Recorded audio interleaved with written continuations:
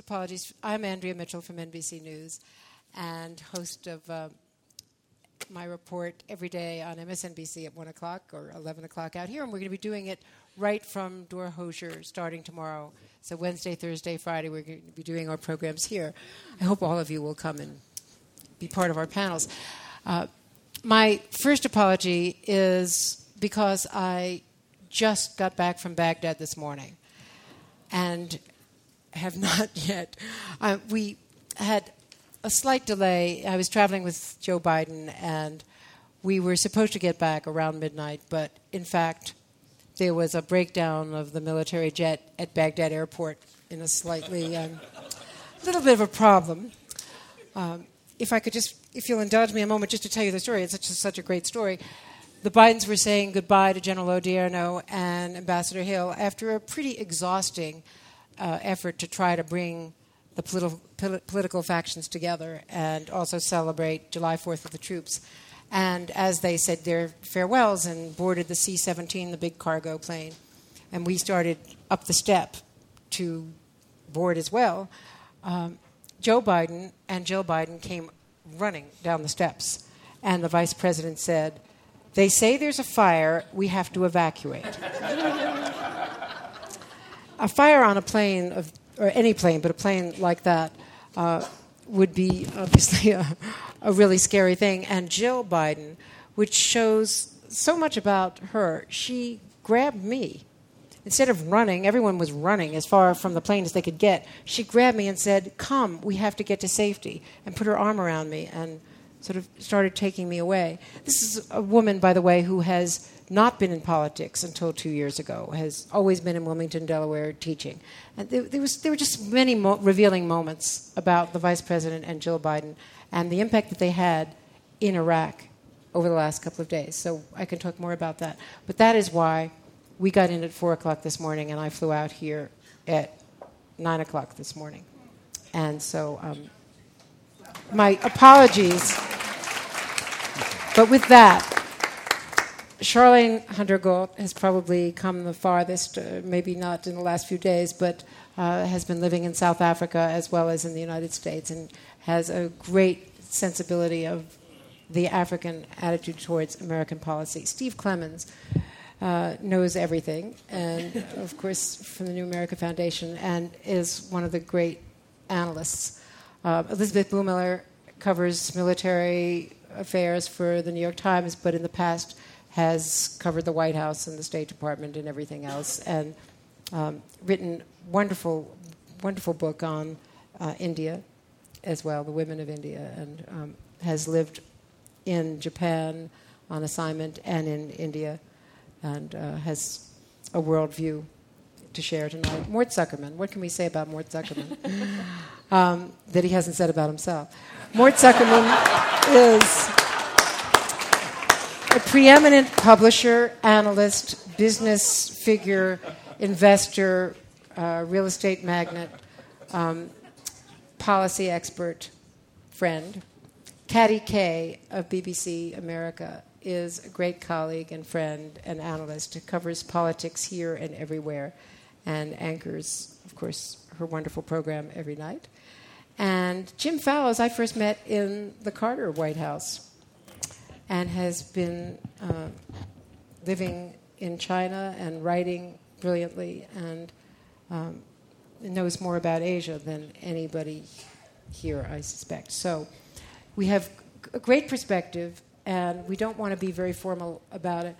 The notion of the world viewing us, for us to be presumptuous enough to say, how does the world view us, is, first of all, a leap. So I would like to also, especially on a day when Bibi Netanyahu was in the White House, and this time was in the Oval Office, not sitting in the Roosevelt Room wondering where the President of the United States was. This was, as someone smarter than I said earlier today, was the meeting that had to succeed. You know, this was the designated make-up session, and it was in the interest of both sides to get off of the precipice. But whether or not, from a policy context, they're actually coming closer together is another very big and troubling question, I think, from all sides. Kadi, perhaps it's wiser for me to turn it to you on the subject of how we are seen from abroad, since you have roots in so many countries. Actually, I realise that Morton and I are the only foreigners here, so we'll do the foreign... That's right. Born in Canada, he can't become president. Which is probably the only reason why he hasn't become president. Otherwise, he would add it surely to his long list of compliments. When this country is ready to have an appointed Canadian-born Jewish president, I'm available. Oh, I forgot to ask everyone to turn off BlackBerries and iPhones. I think actually, the United States of America is one of the few countries in the world of which it is legitimate, probably, to ask the question, how does the world see this country? Because so many people do have opinions about America. I've lived all my life abroad. I grew up in the Middle East. I've lived in Europe. I've lived in Africa, and I've lived in Japan. And I've lived in a lot of countries that people don't have an opinion about, but all of those countries have very strong opinions about this country. And what happens in Washington, as we have all found around the world, matters to all of us. It's by no coincidence that the BBC has a huge presence of foreign language reporters in Washington. We have Portuguese speakers from Brazil, we have Arabic speakers, we have Urdu speakers, we have Farsi speakers and French, German, Spanish speakers. And we have these people in our Washington bureau because what happens in Washington affects their listeners in their countries, as is true of no other country in the world. We have found that just in the last decade, that if America makes a decision about invading another country, albeit with a coalition of the willing, then that affects our troops back at our homes as well. So I think it is legitimate, and I think there has been a sea change in the way the world sees America just in the last couple of years. I mean, it's no secret to any of you that America went through a slump in terms of world opinion under the presidency of George Bush, that there was this alarming rise in anti-American sentiment around the world, alarming for somebody who believes in international relations, and that 99.9% of Parisians would have voted for Barack Obama had they been given a Paris primary, which they all felt they widely deserved. It's sort of in vogue now to think that Obama's, at least the public perception of Obama around the world, has diminished as it has here in America. But actually, I was trawling through the latest global surveys that have been done on America just this afternoon, and they all seem to show that he is still very popular around the world, with the exception of some Middle Eastern countries, but certainly in Europe and in Asia he's still popular, and that perceptions of America as a country, not just of President Obama, are changing as well. So that's the kind of global picture. I think it is legitimate to ask how the world sees America, and I would say that the world views America more favorably at the moment than it did 2 years ago. Whether that translates into concrete policy changes that help America's national security, I think the jury is much more out on that. Today, the U.S. and Israel tried to repair a very damaged relationship. I was sent over when the flotilla incident happened to report on the trouble in Gaza, and there was so much antipathy to this administration in Israel, but also bewilderment, because the policy seems to have zigged and zagged and then zigged again. And I think when I talk to Arab leaders, they are as confused as the Israelis are, because they're not sure which signal to respond to. What's your assessment of the way that part of the world is looking at us, but also the way the policy has evolved? Well, I think you are correct. I think both on the Israeli side and on the Arab side there is a serious loss of confidence in the role of the American administration, which has always been the key player in terms of helping to advance the so-called peace process. And I think that is a very serious impediment to it. And if I may say, I think in part it is due to the sense that this administration did not know how to play the game in the Middle East. One of the Arab leaders put it as follows. He said, there are always two chess games being played in the Middle East. One is on the surface of the table, and another one is below the table. The only one that really counts is the one that is below the table, and the Americans don't know how to play that game yet.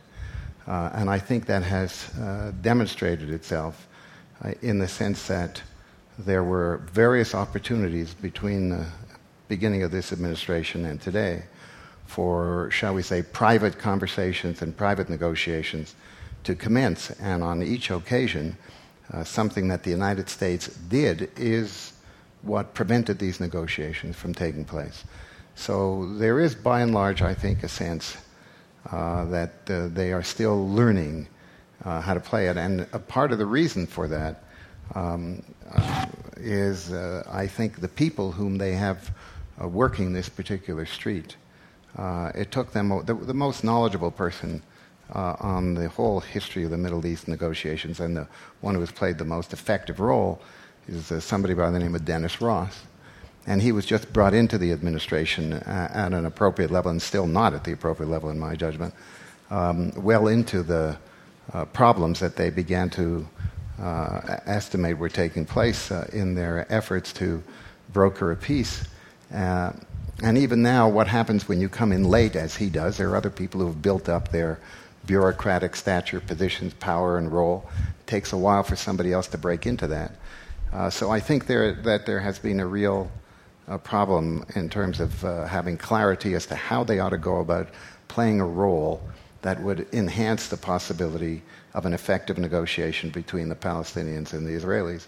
I hope that they're on their way to doing better in that regard, but the jury is still out on that, I would say. Of course, you could also argue that from the Israeli side, that they were focused more on domestic politics, and especially at the time of the vice president's visit, took a turn that in the days before proximity talks were to start were negative. So I think there's a...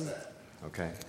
What happened at that point, as you know, is that there was an announcement. It was the fourth stage of a seven-stage zoning process in a part of Jerusalem called Ramat Shlomo, which was overwhelmingly Jewish. 90-odd% of it was Jewish. In every previous discussion of any settlement between Israel and the Palestinians, that was going to be a part of Jerusalem that would have stayed with Israel. So it was stupid of Israel, believe me, and I, frankly, when I wrote about it, recommended that the minister be fired who supervised this particular part of the process. Nevertheless, to turn that into what it was turned into, I think was a mistake, because it both elevated the expectations of the Palestinians and diminished the expectations of the Israelis. But whatever private conversations were going to take place came to a screeching halt at that point, because everything was just too politically charged to be able to advance the dialogue.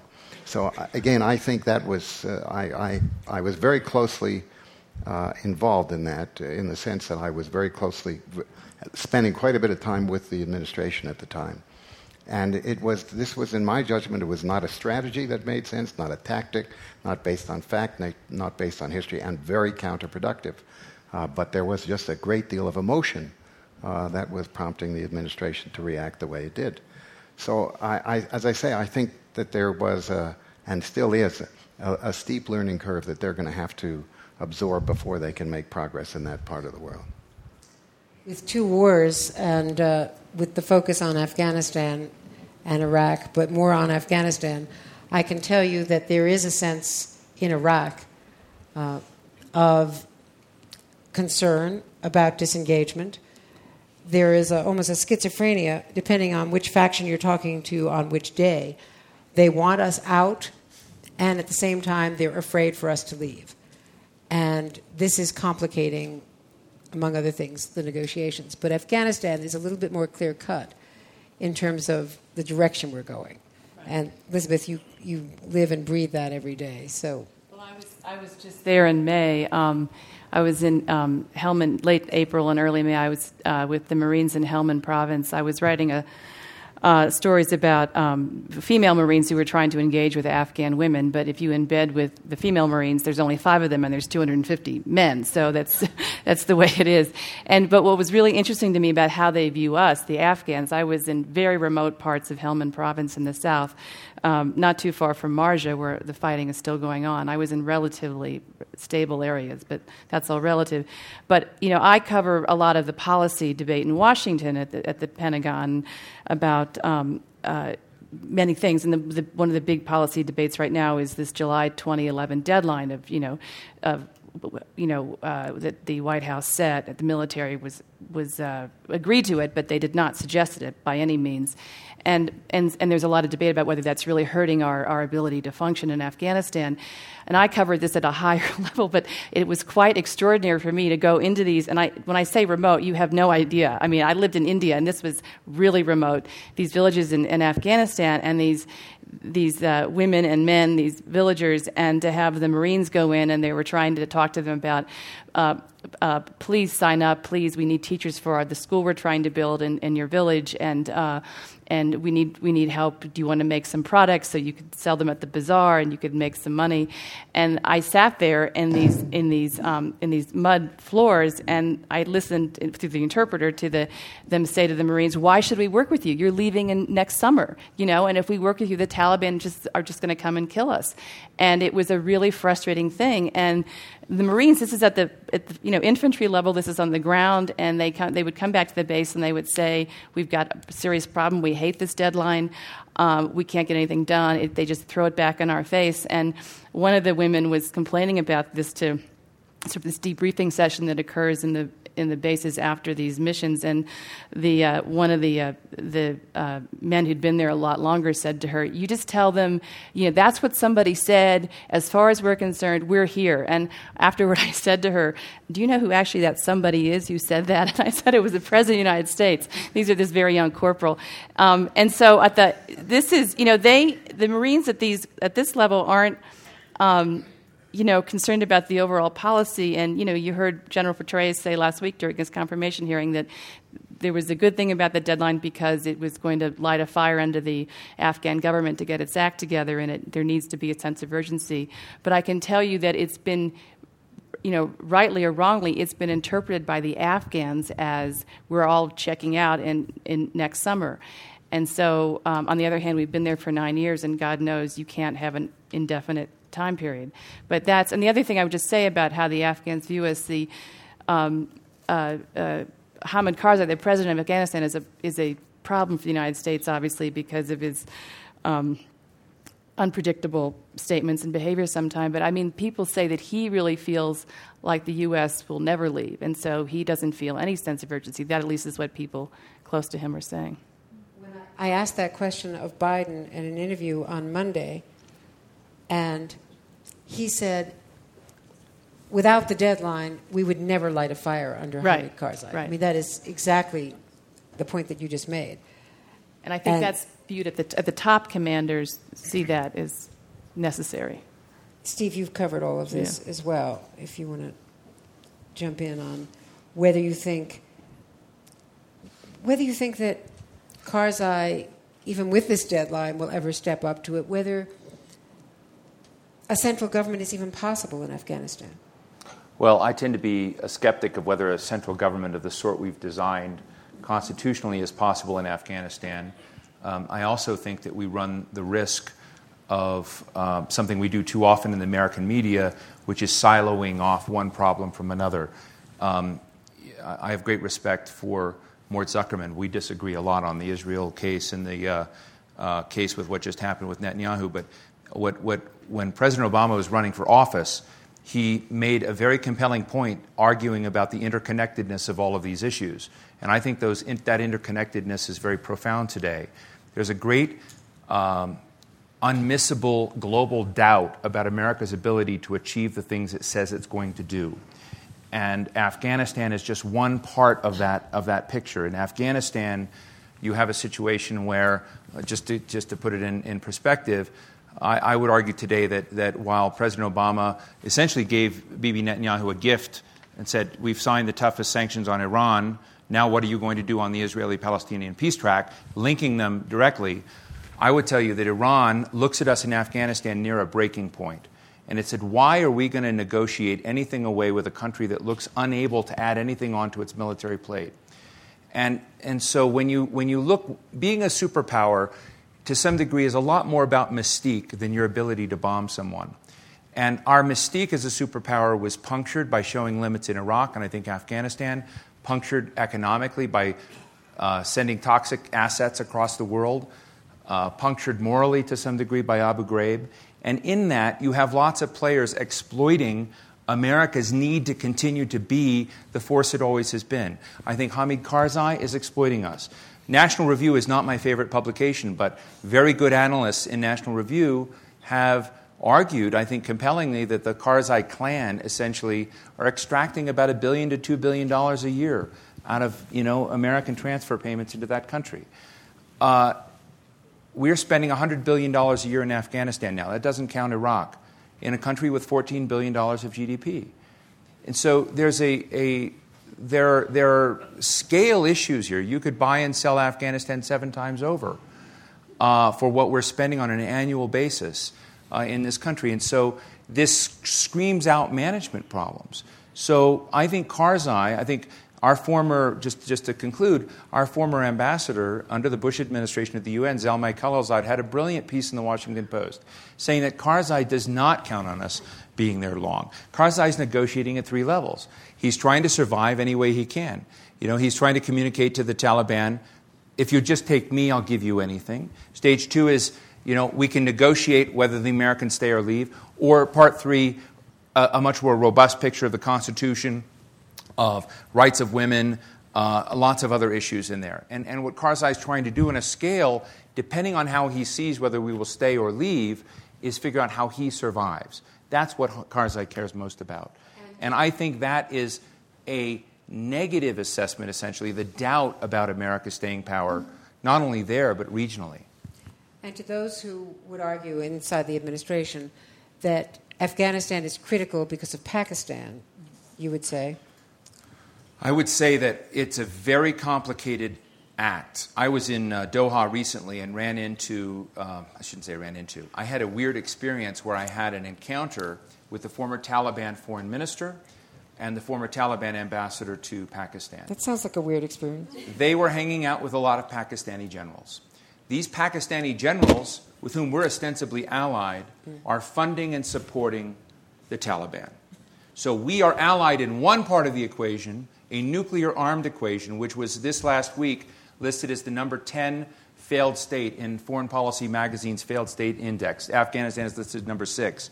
We are allied in trying to prop up a government that is essentially funding our enemy, what we don't call our enemy, the Al-Qaeda and affiliates. They're the affiliates. The affiliates are like 900 pounds. Al-Qaeda is much smaller in the equation.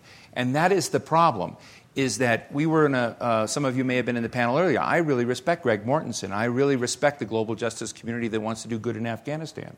The problem is, ultimately, Pakistan looks at Afghanistan as their strategic depth to compete with India. And so you can do all sorts of great civil society building things, and you don't fundamentally change the fact that Pakistan and India's paranoia at each other requires them both to have places where they can gut punch each other. And unless you can undo that, which we're not going to do by July 2011, then there's, with all due respect to the great people wanting to do things on the ground, and I do respect them, you're not going to be able to make it worth the $100 billion a year, nor the American men and women that are deployed there, many of whom are dying, in that kind of equation. Well, it was the concept of approaching this regionally that motivated the administration to have Holbrooke do Afghanistan, Pakistan, India. I mean, that was the whole rationale for that. Slash out India. Slash out India. India would not be part of that. But Right. that was originally his mandate. Right. Jim Fallows? I will segue, largely because of reasons of my own ignorance, from the Afghanistan-Pakistan conundrum to, but also for a somewhat change in tone, because in this context, and this context only, I'll have a somewhat more positive, I can be the relative optimist here. It was 4 years ago after the Ideas Festival in 2006. My wife and I moved to China and have been there much of the time since then, including just a couple weeks ago. And I would argue from the Asian perspective, there is somewhat less of an emergency than we're seeing in other places. Now, of course, there are huge differences country by country. Steve Clemens and I were just in Japan a couple of weeks ago, where there's a really difficult situation with the bases, of course. In Australia, they just had the leading public opinion poll in Australia found that Aussies feel 55% of all Australians, when asked to name the leading economy in the world, chose China. Now, China, you can say this reflects on the Australian educational system, although the figure in the U.S. is 44% have the same thing. But China, of course, which only recently is passing Japan in economic scale with 10 times as many people. So there are different circumstances all the way around. I'd say in China, which is probably the single most consequential country to deal with over the next decade or two, it's a mixed but not totally negative perspective, which I would present this way. First, in China, there was weirdly more fondness for the Bush era than almost any other place on Earth, except maybe Poland and a few other places we can think of. India, Albania. India like Bush. Yeah. I tried to get my editors to believe that. They didn't believe me. The alliance of the Bushites, it could be. I know. Yeah, right. and it's right. So they were sort of more cautious about the whole Obama coming than many other parts of the world. And we were living in Beijing during the run-up to the elections, and it was amazing how many high-level educated Chinese officials would have outright sort of racist comments about Obama. How can you have this kind of person running your country? So there's been an adjustment that way where I think they have come along to think that this is a sign of some sort of strength for the U.S. Interestingly, an important weapon, in the good sense, for the U.S. and the administration is the ambassador, John Huntsman. Of course, a rising Republican moderate from Utah who rides his bicycle through hutongs in Beijing, speaks Mandarin to people there, shows off his Chinese adopted daughter, and has been a very effective ambassador for the U.S. So there was this sort of question about the shift to Obama. When the economic downturn hit, there was more personalized rage in China than many places. Number one, because it was people, they were losing their jobs directly. The factories in southern China, they had been selling to the U.S. and they weren't anymore. And there was a very, very widespread tone in the Chinese press of our savings that we've sort of milked out of our pathetic villages. That's what is being blown on Wall Street. And so there was a real sort of personalized rage and sense of discrediting of the U.S. model. I think that is somewhat recovering now. Probably the most important dynamic going on in China is their own sense of, are they succeeding or not? How prideful should they be? There's lots of reports from U.S. diplomats and business people about real hubris and arrogance and overbearingness by Chinese officials over the last year or so.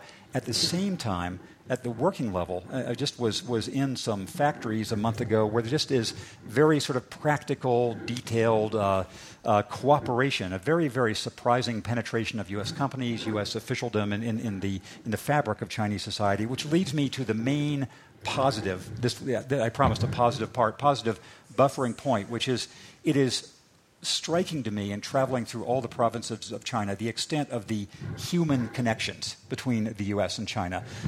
Churches that have over the years set up schools, people who have been educated in the U.S., just the network of these thousands and hundreds of thousands of ties. And I think that's probably the most important buffer. One other element I will add. This is my final point. We know from cognitive psychology that recognition of facial features is limited to one race. To people from Africa, all Chinese people look the same. To people from China, all African people look the same. To everybody in China, I was George W. Bush. And so I had an opportunity to talk about the administration in personal terms. Well, Mr. President, now that you're out of office, how do you feel about this or that? So I felt as if I had a particular bonding with the Chinese people in this way, and I heard some of their feelings, and there was a sense of disappointment and doubt, but I think there's more webbing there holding them together than we would think. A disappointment that you weren't. Well, I had more time to sit in the taxi and chat with them. Just don't go to France. Yes. And do you do a good George W. Bush? President Obama was not that well treated in China. He was not that well treated while he was there. So I think that there was a lot of coverage when he was there about this was a humiliation, but most of the stuff he was playing for has finally turned out. They did move on the RMB at the last moment. On both North Korea and Iran, they're doing something versus nothing. And so I think in the long game, that was a success rather than a failure for the U.S. Although we don't know what they've done on the RMB. It's very ambiguous. But the crucial thing was saying they would do anything, let it move at all, because there was until a week before they moved, there was the idea to do nothing. Charlene, George W. Bush was very popular, if we can speak of Africa at large, which is really an overgeneralization, but he was the first person to take the HIV issue seriously and to pour money in. And it was a very popular program, still is. Yeah, they were very positive about Bush in that regard, although there were many of the more progressive organizations in Africa that were concerned about the conditionalities of the PEPFAR, that was the program, because the emphasis was ABC, abstinence, be faithful, and then, I just recently used the term condomize, and everybody in America said, what do you mean by that? In South Africa, condomize means using a condom.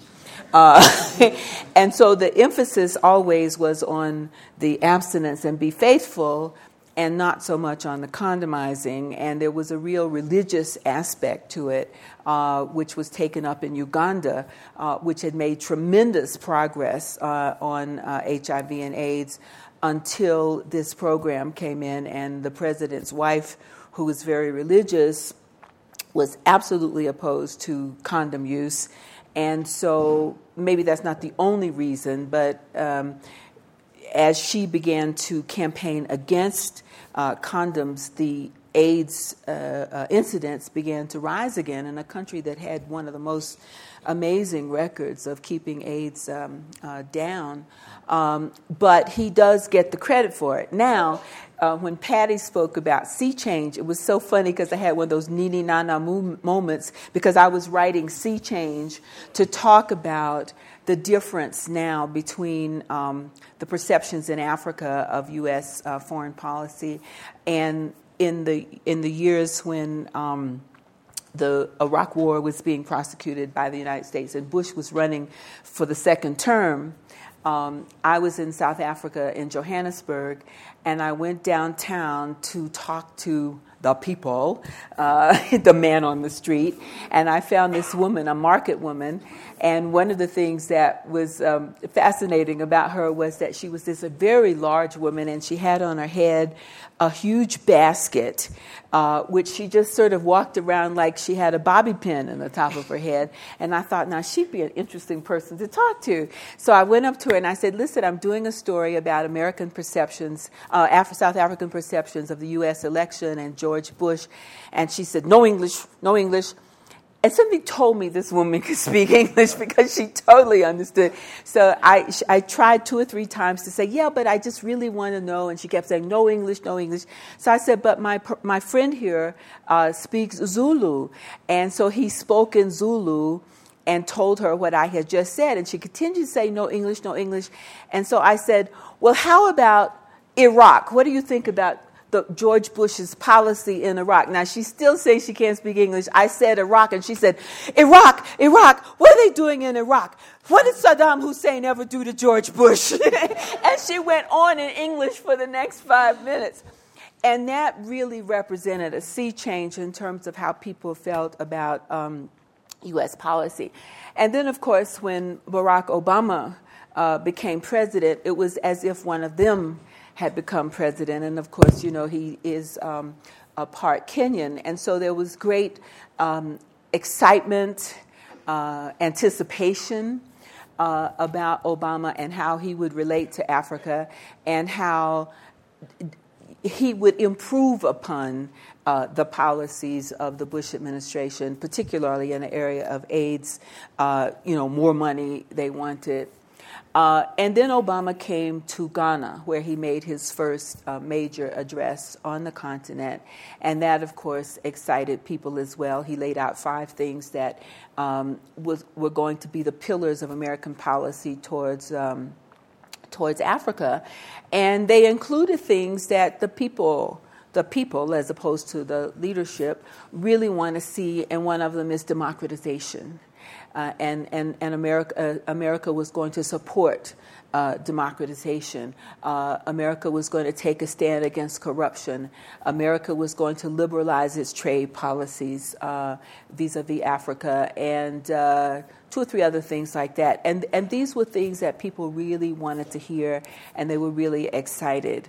I think at this point, there's still a lot of excitement about Obama's presidency. You rarely hear people being critical of him or U.S. policy, but I think that there's beginning to be a little bit of concern that there's been a lot of talk, but not a lot of action so far. There are some very strong disagreements in some of the areas, like Zimbabwe, for example, South Africa, which has changed. There's been a sea change in policy between the U.S. and South Africa. It got a little dicey toward the end of the Mbeki administration for a variety of reasons, and now there's been a new bilateral relationship established between the United States and South Africa. So that's very positive. But the things that are negative have to do with America insisting on maintaining sanctions on Zimbabwe, which I think is the right approach. And South Africa wants those sanctions lifted because they feel that this would help move Mugabe in a more positive direction. So that there are those kind of small things that that get in the way of the relationship, but they haven't ruptured anything. And again, there's this great anticipation about what America is going to do for Africa. It just hasn't happened yet. And when Fallows was talking about China, the thing about, there used to be, in the old days, there was the Cold War, and there was the U.S., and there was the Soviet Union. And so those were the two competing for the African space. Today, there's so many more players, but the biggest elephant in the room, and not so much an elephant anymore, is the panda. It's China, and China is in Africa, is all over Africa. It's building roads, it's building bridges, it's doing all the things that Africans need and can't do for themselves, and without any preconditions. They don't really care what you do with your people. They don't really care about human rights because, well, look at what's happening in China. So they can't very well call any of the Africans out for abusing human rights because of their own record in that regard, but it's making it very difficult for America to put any conditions on their own aid because they can say, look at Zimbabwe. One of the reasons that Mugabe can continue to thumb his nose at everybody is because the Chinese are doing everything in Zimbabwe, including helping out their military. Even South Africa is a little bit concerned because they've been helping to increase and expand their air force. So South Africa has to walk a little bit gingerly on the whole question of Zimbabwe as they continue to do much to America's dismay. The other thing that I think is very important for Africans that America has not yet done is to condemn some of the more egregious cases of human rights violations. For example, the rapes and the heinous things that the people in Eastern Congo are doing, especially to the women. In some cases, they don't want military intervention or something like that. They just want America to acknowledge that this is something terrible, and if you stand for human rights, then speak out against these kinds of atrocities, and that hasn't happened yet. Hillary Clinton's travels through the continent have been good in terms of raising expectations, particularly as it relates to African women. But again, the proof of the pudding, as my Chicago husband would say, is in the eating. And so far, they're waiting for America to eat, put its money where its beautiful, actually, words were in Ghana. In fact, I was with Hillary on that trip in Africa, the most recent trip, I guess, in Africa, and she has a presence. We can talk about whether she has put her imprint on Afghanistan, Pakistan, well, some in Pakistan, but certainly the Middle East has been fairly absent of real hands-on management. But when she comes to places like Indonesia or Kenya, she is greeted as a visiting head of state. She has the aura and the connection and does women's events at every stop. So that part of public diplomacy is really, I think, very effective. But whether or not she's having an imprint in the more critical, one could argue, hotspots, which are really being managed out of the White House, is another question. Mort, you had... I don't know if this is working, but let me just talk about some of the Arab countries that I think do have a very real concern. Egypt, for example, which was the target of a Hezbollah terrorist cell, as you may recall, in which they were going to blow up a ship going through the Suez Canal and blow up some of the major tourist sites because the oil revenues or the revenues of the canal and the tourist revenues were the two major hard currency sources, and they were trying to destabilize the Egyptian government. And I was in Egypt shortly afterwards. Nasrallah, the leader of Hezbollah, not only sort of acknowledged it, but basically called upon the Egyptian army to rise up against the Mubarak regime. And their view was that they see Hezbollah and Hamas basically as wholly owned subsidiaries of Iran, and for them, the major threat to a lot of the Arab countries is Iran. And one of the three top leaders of the Egyptian government put it parodying the president's statement that he would shake hands with anybody who extended a handshake, and not if it was a clenched fist. And he said, but you can't deal with Iran this way. You can only deal with Iran with a clenched fist. And I think a lot of the Arab countries, the UAE, the Gulf countries, really feel that they are under great threat from Iran in one form or another. And Iran recently issued a perfect statement in which he said, don't think that there is a lion on the other side of the waters that is going to protect you. They have weakened themselves in Iraq and Afghanistan and every other place. We are the lion who's going to survive here. And that kind of threat from Iran is pervasive, particularly in the Sunni parts of the Arab world. And that, I think, is something that really does raise anxiety about the nature of America's role and their willingness to confront Iran in the way that they think Iran ought to be confronted. But for them, Iran is really the major threat, and they still don't think we have come to terms with it. Let me just say, I don't know who was at that session where Youssef Otaiba, the ambassador from UAE, was being interviewed by Jeff Goldberg today, but it was stunning. Caddy, I don't know if you heard the comments, but what Otaiba said was what U.S. officials have been saying, Arab leaders have been telling them privately for years. Condi Rice kept telling us that this was what the Gulf leaders were telling her. He said in public, and I think it's the first time I've ever heard a Gulf leader, an Arab leader, say this. He said, when asked by Jeff, do you want the United States to stop Iran from having a nuclear program by force? He said, absolutely, absolutely. He said, we are far more threatened by an Iranian nuclear program than you are, because we are, in fact, the most threatened, given our location. And he said, frankly, our country and the other countries in our region are waiting to hear the answer from you as to whether you are willing or not to do it. What is the red line? And then he added, because if we don't get an assurance from you that you are willing, you, the United States, are willing to confront Iran, then you will see the countries of my region running for cover toward Iran. Is that a...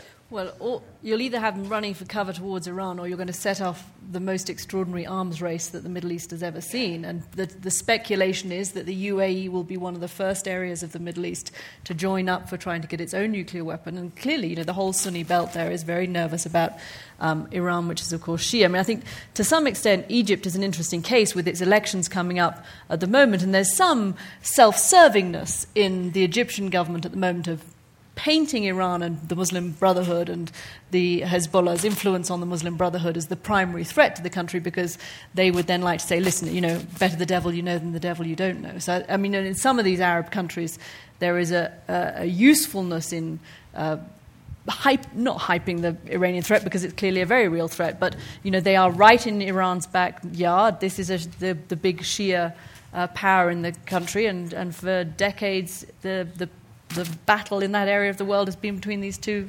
sections. I was in the UAE in March with the Defense Secretary Robert Gates, and one of his messages on that trip was to reassure the Arab world that we are trying to deal with Iran, the U.S. is trying to deal, and there was also I believe the UAE has 2 Patriot missile batteries now on its soil to protect itself regionally. And we should point out that the administration, one of the most effective things that it has done, it has failed in the engagement strategy towards Iran, but I think it would have been widely criticized had it not attempted that. And that engagement strategy, which was announced in the inaugural address, has at least united the world really against Iran. The EU sanctions that have come on the heels of the Security Council watered down sanctions, but then followed by the unilateral U.S. sanctions, do create, Steve, I think, a package that is likely to be effective. We don't know if it'll change the calculations of Iran. It shows that the United States can still rally other parts of the world, and this is useful.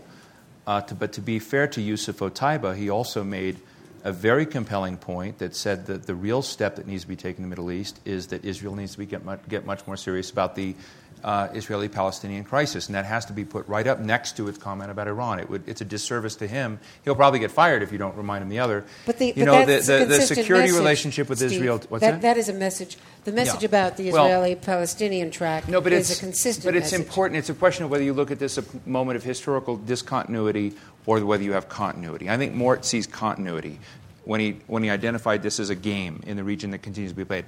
I look at this as a moment of discontinuity, where U.S. security relation with Israel is sort of like a New Orleans levee. It's there, it's strong, it's working, but it's not getting better. And essentially the security relationship that we have in the region, our interests in the region, have to be revisioned and rewired. And to some degree, that requires Arab states in the region becoming loosely federated with Israeli interests, sort of an ASEAN regional forum, if you will, in the Middle East. And the only way that can happen is if there's a credible two-state process that's begun.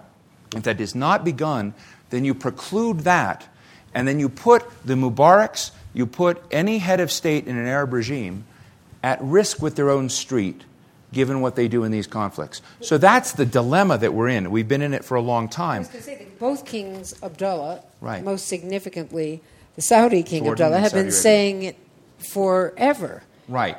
But the problem with this is King Abdullah of Saudi Arabia told Barack Obama, do not proceed on the settlements issue with Israel because Israel will embarrass you. And Barack Obama didn't listen. My organization tried to say don't do it because while I'm opposed to the expansion of Israeli settlements, I thought it was a very immature way to begin going about this process and restricted it. The problem is our ally, Benjamin Netanyahu, essentially became the Khrushchev for this administration. There's no leader in the world that demonstrated the weaknesses of this administration more than Bibi Netanyahu. And that weakness has had tremendous impact. We're discussing Israeli-Arab relations today, not just because of the Israeli and Palestinians, but because the echo effect of what's happening there is so enormous. Every time I hear George Mitchell talk about Northern Ireland, I want to get sick. Northern Ireland was not a global fault line that really mattered in terms. It could have raged for another 300 years, with all due respect to people involved in that issue. This is a global fault line. It's the San Andreas fault of global issues that has enormous consequences for the United States and how it achieves security, because the costs of failure in the Israeli-Palestinian track can no longer be sustained, where you could afford to fail before. But during the Gaza flotilla week, right, and it has not all played out because we haven't discussed Turkey, but Turkey obviously burned by its EU experience, reaching in the other direction. And there's a sense that I have in covering this administration that they are reactive rather than proactive. There was genuine surprise in the White House at Turkey's response. This was not an intelligence failure in the sense of intelligence. This was an intelligence failure in the sense of brain power, because every signal was sent as to what Turkey was doing and what Turkey would do. And then the Israelis, of course, took a military action that was bound to blow up in their face and create huge problems internationally for them. But Netanyahu has brilliantly created this mini cabinet of 7 who are in on every decision. So he's criticized in the columns, he's criticized domestically, but he's not criticized where it counts politically. And when I was questioning people in his administration on the ground there that week, and they said, yes, we're being vilified around the world, but look at our polls. I was getting the response that I would get if I were covering politics in New York or Chicago in covering Netanyahu's administration. Tim? I want to say something on the Iran front. Again, this is a perspective of somebody who is not a regional expert, but from looking at the process of the U.S. making decisions of this sort. And I have a minor point and then the larger point. The minor point is, Steve was saying, we heard the interview with the ambassador earlier today, of the need to have assurances from the U.S. one way or another. This is, to me, a classic illustration of something you are not explicit about. There are rules for ambiguity and letting people imagine whatever they want. So I think the U.S. Government, this is not something the U.S. should be giving speeches one way or the other. The larger point to me is the ambassador said very tellingly that he thought military action against Iran would be a catastrophe. And the only worst catastrophe would be Iran getting a nuclear weapon. And so, the first part of it needs to be emphasized too. And I think from the U.S. point of view, there's a very important element of timing, of knowing, if there is no alternative tomorrow but a greater catastrophe, then you choose the lesser catastrophe. But if it's not tomorrow, you take as much time as you can. We've had in recent history examples of pushing the deadline artificially, and so that was what I thought of when I heard that. Yeah. I think exactly right on the timing, because the most accurate reflection of their timetable was Leon Panetta's interview on ABC 2 Sundays ago, where he really laid out the fact that they think there's a 2-year timetable. They are not accepting the Israeli red lines or timelines, as a matter of fact. I want to open this up to the audience. I think it would be good to have more of an exchange. And there are floating microphones, I think. Yes. The gentleman in the lovely pink shirt. I was at that lunch, and those were my questions. Andre, I disagree with you. I don't think he said what you said. What I heard him say was that, because Jeff asked him what's more important, fixing Iran or the peace settlement.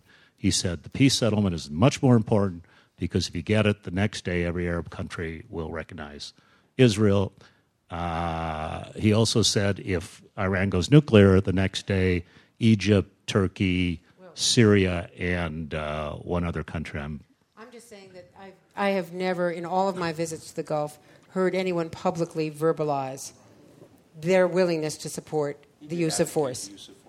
No, I thought it was an extraordinary comment all around. So my question is, the first thing he said is the Green Revolution has been crushed in Iran is no more. I'm interested if anybody has a thought on that.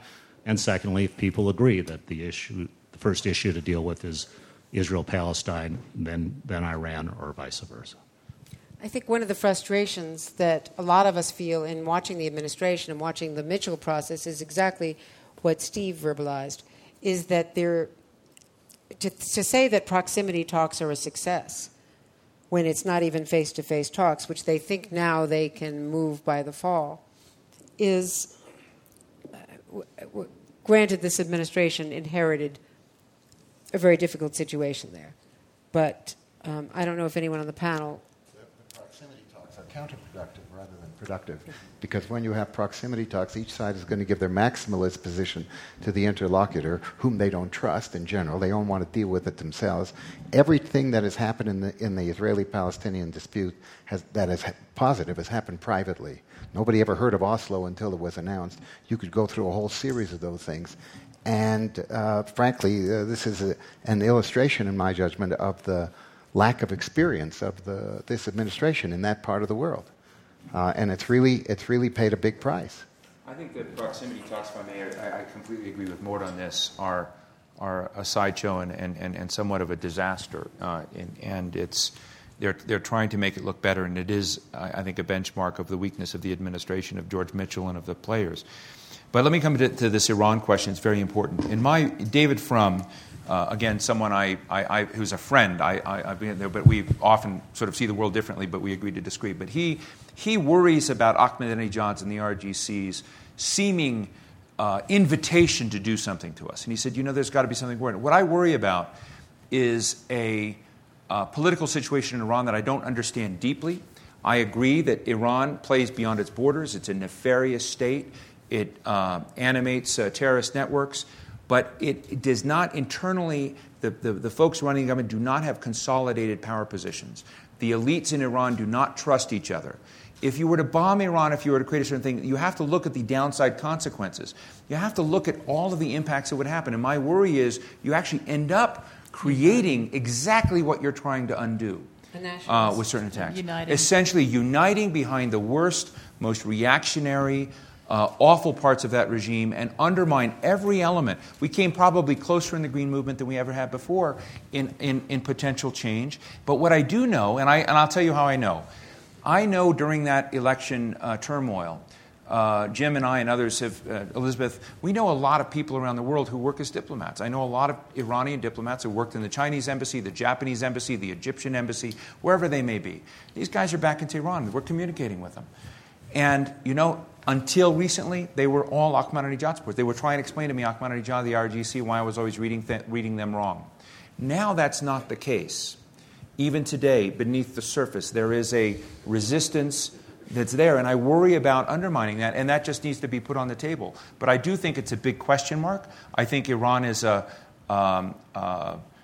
nefarious state. I don't think, in my view, that there is a easy-made solution. There is no silver bullet, not a bombing run. I don't believe Israel would ever make a bombing run. I think sanctions are a sideshow. And to my friend Mort Zuckerman, my one confusion about Israel's behavior is with Israel looking at Iran as such an existential threat. While I understand why Israel is not a big deal in settlements, but if you have a choice between doing a deal with Palestine on something that we don't even have to negotiate everything but get credible on a two-state process so you can normalize with 57 states, to basically create an environment, that certainly seems to me to be a much lesser cost at any level than worrying about an existential nuclear bomb threat from Iran. Given the demographics of what Absolutely. is going to exist. And why won't... Jim Jones, I shouldn't quote him, but I will not quote him. Jim Jones and others have essentially implied, perhaps, that their confusion is Israel's confusion between long-term security and short-term interests. And he said that in where Mort made the case that several times America did not bat right, the perspective of this White House was that there were several key times behind the scenes, not played out in public, where Israel did not step up to invest in its long-term interest and make the right move. And I know what those cases are, and I suspect that there's something to that. And I think that Bibi Netanyahu is the guy who can actually achieve these things. I have great respect. He, more than anyone else in Israel, has the credibility and the power to pull something off. I don't think anyone else in the Israeli establishment can. And thus far, they've made the calculation not. And I look at Israel as pretty much a client state of the United States. And when the client state of the United States is defining the terms of our situation, that has huge ramifications for China, for Iran, for North Korea, for all over the world, and how they see our ability to sculpt the global order.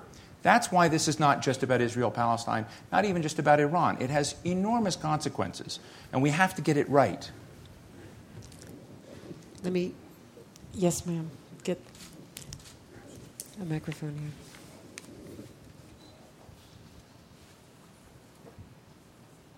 You've done a very good job of talking about the complexities, frustrations, and disappointments of American foreign policy in a world in which, as was described, we no longer have the bilateralism of the Cold War, and has not been noted, but obviously is true, we have crying needs of investment and resources in the United States. I'm curious what the members of the panel think is a wise foreign policy strategy for this country in this century in terms of where we should be and what our goals should be and why. That is a very big job. Caddy? Yeah. I'll take the first shot at it, but I want everyone else to chime in on that. Look, the world hates it when America overextends itself, and the only thing we hate more is when America is isolationist. And when that has happened, we've all come begging to you and said, please, can you intervene on our behalf and help sort us out? So a totally isolationist policy doesn't work for the rest of the world, and I don't think it works for American interests. It was, it's been slightly alarming in the last. There's sort of some discussion in vogue at the moment that there should be some retrenchment in American foreign policy after the Bush administration, that we shouldn't get so involved. But I don't see that there's very much choice in a globalized context. And so then the question is, how do you do it? And I think that there is still an issue of reaching out to one's allies and talking to those who you can, but it has to serve American interests. And I think that's where the jury is still out on the Obama administration, whether it comes to Afghanistan and the failure of European countries to step up with more troops for Afghanistan, the Canadians, the Dutch, the Brits now all saying that they're going to pull back from Afghanistan, whether it comes to the economy and asking other countries to carry on stimulating and actually getting other countries turning around and saying, no, we're not going to do that, whether it comes to China or Russia and Iranian sanctions. I mean, it's not clear yet whether the outreach program has got the dividends that America needs. But I don't think that there is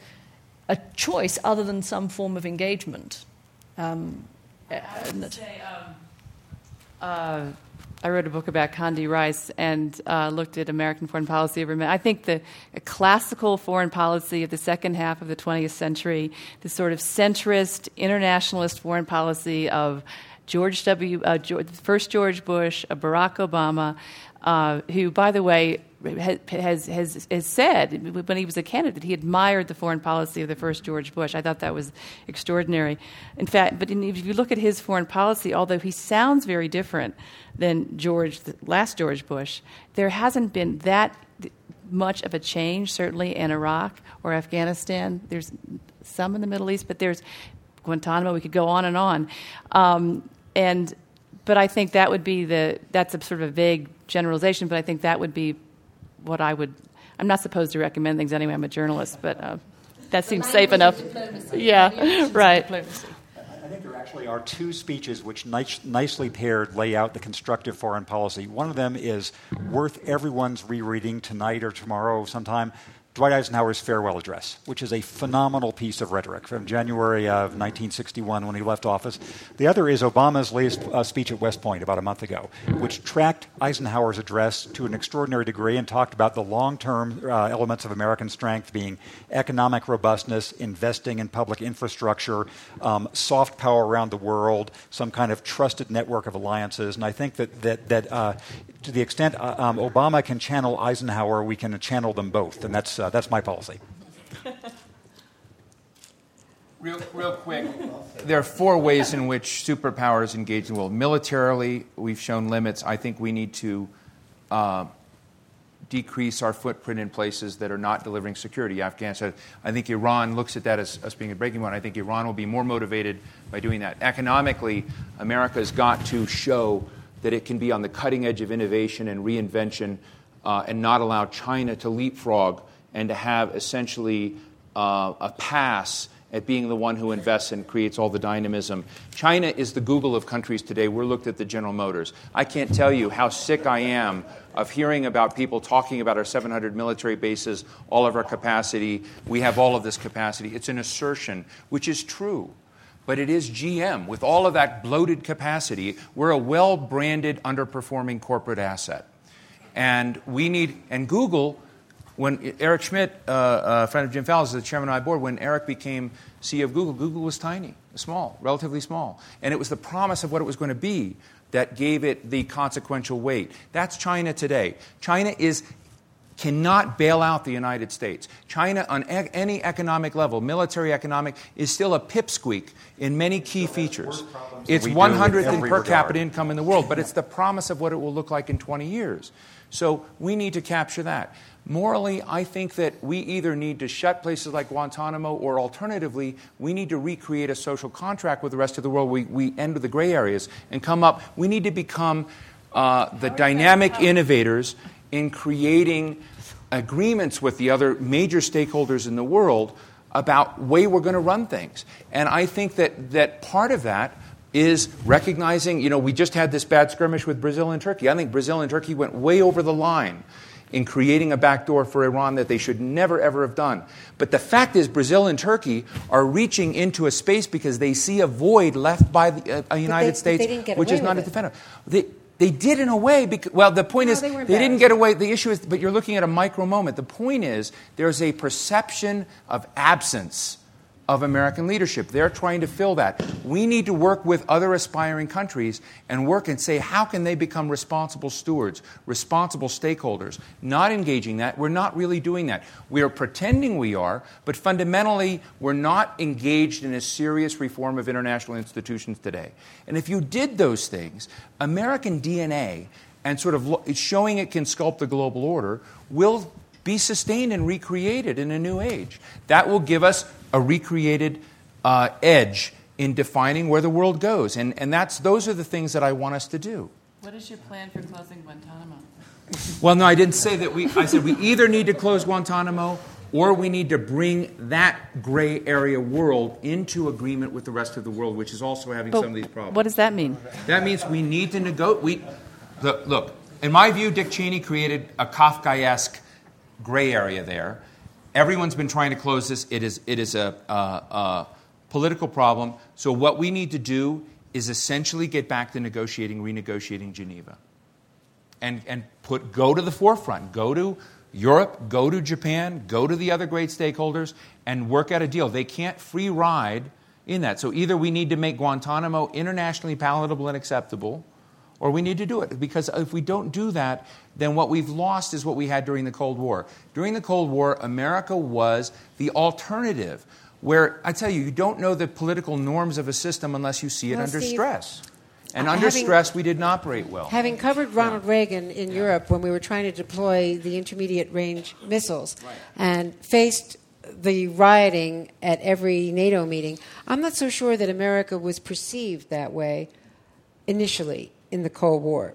A lot of things had to evolve before the Europeans... Mort wants to say something. Yeah. I don't think it's the absence of the American role. It is the perception of the weakness of America that I think is the biggest problem. We have a major Asian leader said in a private dinner in New York, and you would all know his name except I'm sworn to secret, he said, and I quote, he said, "We are really concerned that this administration does not have the strength to oppose its enemies, and we fear it does not have the will to support its friends." I mean, that kind of thing, and that, by the way, is pervasive all throughout the Middle East. There is a sense that this administration just isn't tough enough, that they do not know how to manage American power. They think naivete in that part of the world is perceived as weakness. And that is a big part of the problem. To get back to what Elizabeth's saying, the irony of that is that actually when it comes to drone attacks against Al-Qaeda or more troops in Afghanistan or actions against terrorism around the world, this administration, or indefinite detentions and assassinations in East Africa, this administration has been as tough as the Bush administration when it comes to dealing with those issues. The language has changed. I mean, the fabulous irony of Barack Obama was going to pick up his Nobel Peace Prize and giving a speech which word for word could have been given by George Bush but was said in a different way.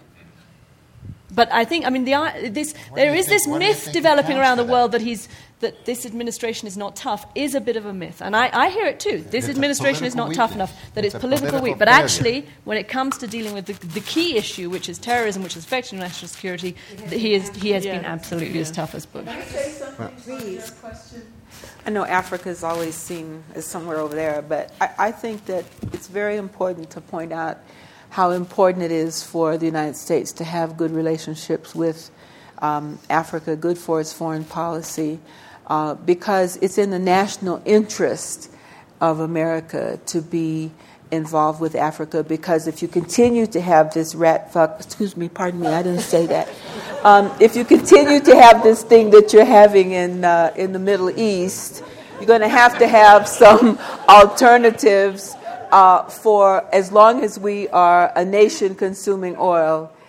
Africa is the alternative to that. Context. It's also it is also important in the war on terror, because if you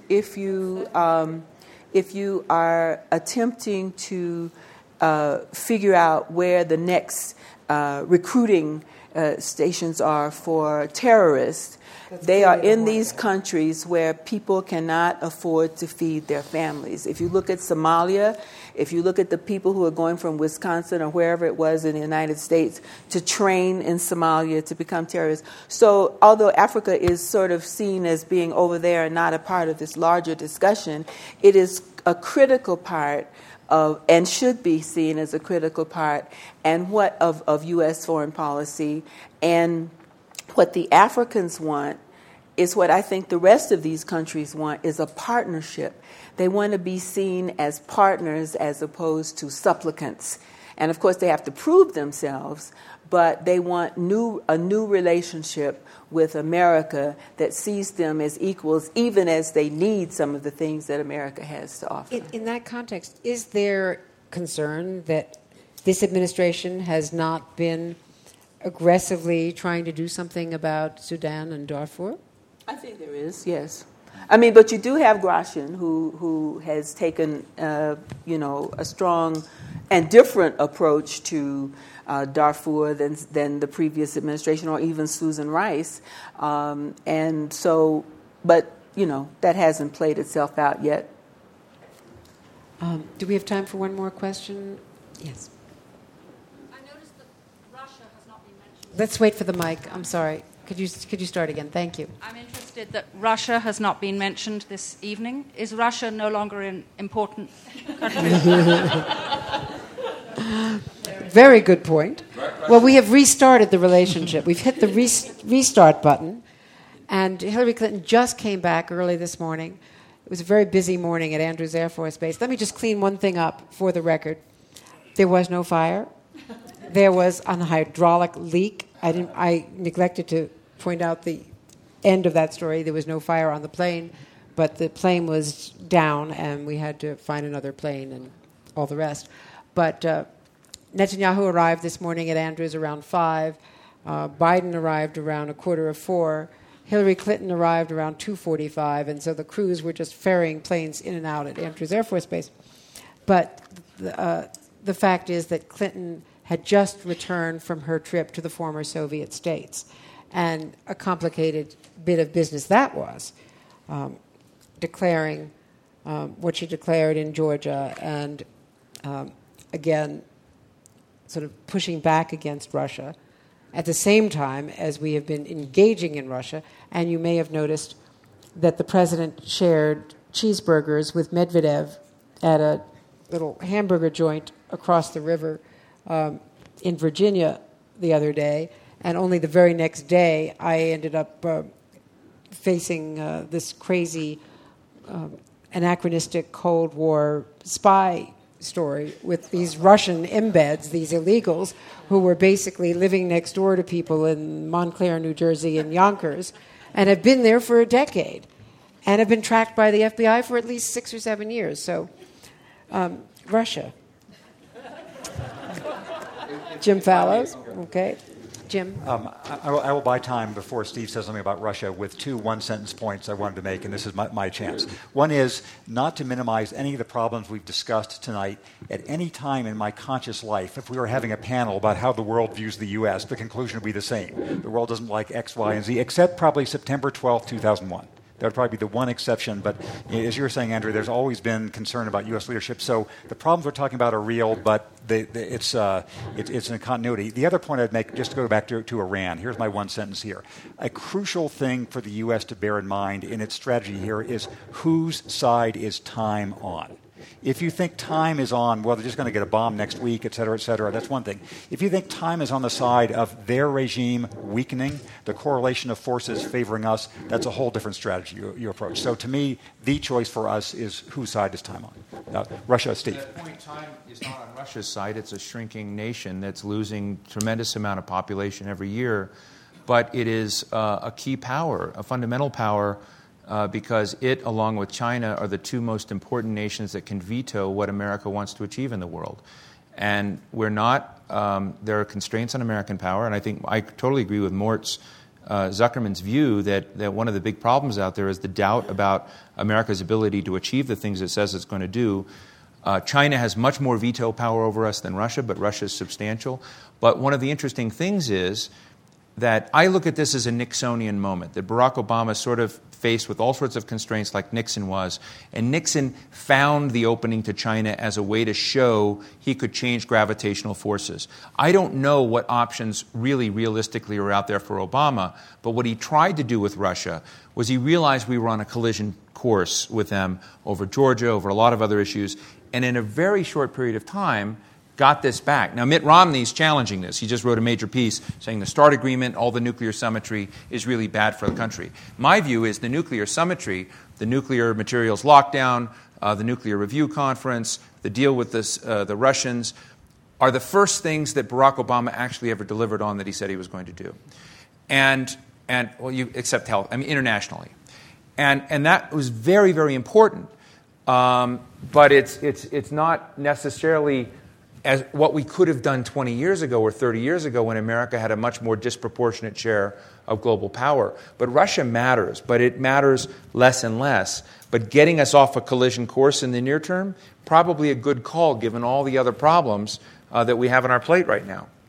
And one other point that I would make is that when I talk to policy makers in this administration and ask them what really scares them in the middle of the night, it's Pakistan. It's certainly not Russia. And it's not even Iran. It's Pakistan. Because that is a nuclear state now.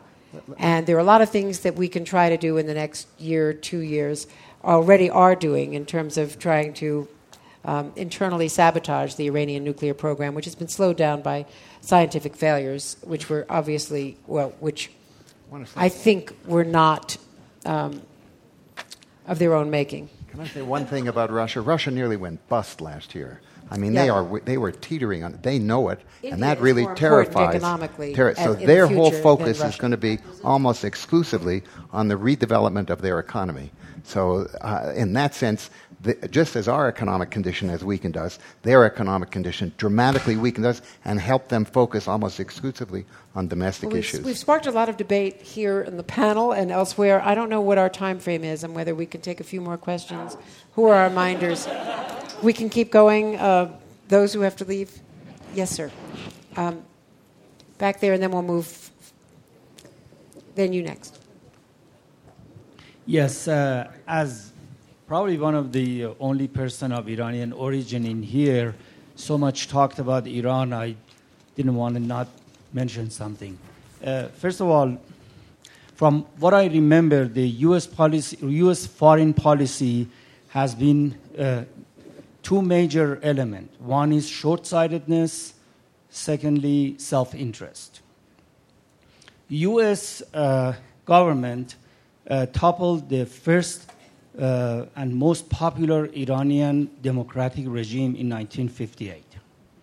And nobody mentions that. Secondly, on the Green Revolution that took place last year, none of the U.S., including England and Western countries, never really helped in the right way for that wonderful effort that Iranian elite and students May I ask you a question? If the U.S. had done more, would that have backfired? Because that was the calculus that was being made. I think not openly, but I agree that news was very important to come out of that country. U.S. could have made possible for Iranians to send news, pictures, and all that. When Iran took off the internet, they could have, with $50 million, they could have put a ship out in Persian Gulf and open the internet and continue to open the internet for that news to come out. There was a lot of this sort of help that they could have done, even Western countries, France, England, Germany. None of those countries, because they deal with Iran economically, and they have very big economic interest in Iran, oil and everything else, and unfortunately did not help and let that movement brutally put down by the mullahs regime in Iran. Well, I would take it back a little further. I would take it back to the period when the letter was written to the George W. Bush White House and was not responded to. Right, exactly. That was I think the opening. That's another. When there was a different leadership in Iran. Yeah. Well, 2003. Yeah. Right. You know, a lot of us, we feel that the issue of Iran is another replacement for the old Soviet Union. Everybody is benefiting from making Iran big. Iran has no power to do anything, and I think it's just made big. And all those Arab countries, leaders that are not democratic, and they are, basically forced on their population, they're using Iran in order to gain more help. Basically from U.S. to stay in power. Well, one more question. We do have to actually wrap up. The gentleman in the light blue shirt. Thank you. Thank you for taking my question. Turkey has been mentioned briefly several times, but very briefly. So my question is to focus the panel's attention on Turkey a bit. And my question is, if you look at this month's Commentary magazine, it has an excellent article about the rise of the Erdogan administration and the critical role that the United Arab Emirates and the Gulf states, as well as Saudi Arabia, played by putting tens of billions of dollars behind his party in surreptitious ways to bring in madrasas, to change the rules for the introduction to universities, to staff various extreme people, throughout the administration. It sounds like the sort of a quiet Iranian Revolutionary Guard revolution taking place throughout the structure of Turkish society, which has changed Turkish society perhaps permanently. So the notion of the Arab states, our friends, the moderates, and we see a rising Turkey that supports Hamas, supports Iran. Is it really so easy to thread the needle when it comes to Turkey and Iran and our U.S. policy in the Middle East? That's why I think that this administration has neglected that very trend, but that more short-sighted was the European perspective in rejecting Turkey for reasons of immigration and, I think, race, bias. Religion. But all of Clearly. it. The way it was the European common market is based on population. Turkey would have had a vote that would have exceeded Germany. There was a and very France strong together. feeling in very many European countries that this was a Christian continent, and what were we doing if we opened the doors to a Muslim country? But Turkey could have been brought Never in said as to bluntly the as European that. context. Turkey was so eager to join the EU. Yeah. And was a rebuffed. very different Turkey would have emerged. We're talking about a NATO member. There was not predetermined. A deal between Syria and Israel. Turkey was rejected from the track that was on that Paul Wolfowitz and many people, Richard Pearl and many people in the Bush administration worked very hard to try to get Europe to acquiesce to a track for Turkey. Turkey, in my view today, and Erdogan is the most interesting global leader today because he's actually a guy who says the status quo will no longer work for Turkey, and he's forcing strategic choices. And he's forcing, to some degree, when Joe Biden said that Barack Obama will be tested, I think Joe Biden was absolutely right. We are being tested because there's a lot of doubt, but I think people are also testing Israel. There's an absence of equilibrium in global affairs today, and there is a a set of provocations that are out there, trying to see where the various lines are. And Turkey is situating itself to be the new indispensable player between East and West. That you can't make your way in any of these. I mean, we're not, unless you think we're just going to, create a wall and have non-ending wars, which I don't think is an option for the United States. We'll become a fortress nation and withdraw if that's a sort. It's made a strategic choice, and we're all trying to say, wow, this is dangerous, it's destabilizing, and it's creating very, very hard realities for all of us because we don't have a strategy to deal with it. We're reactive, they're strategic. They've made a strategic choice having been rejected by the West. Right. And they were a very overt back channel with the Israelis. Not only their military relationship with Israel, but the negotiating track, which was potentially very fruitful 2 years ago, and now is not, for obvious reasons. We do have to wrap it up. I wish this were a more positive session, but it's been provocative. So I want to thank everyone and thank all of you.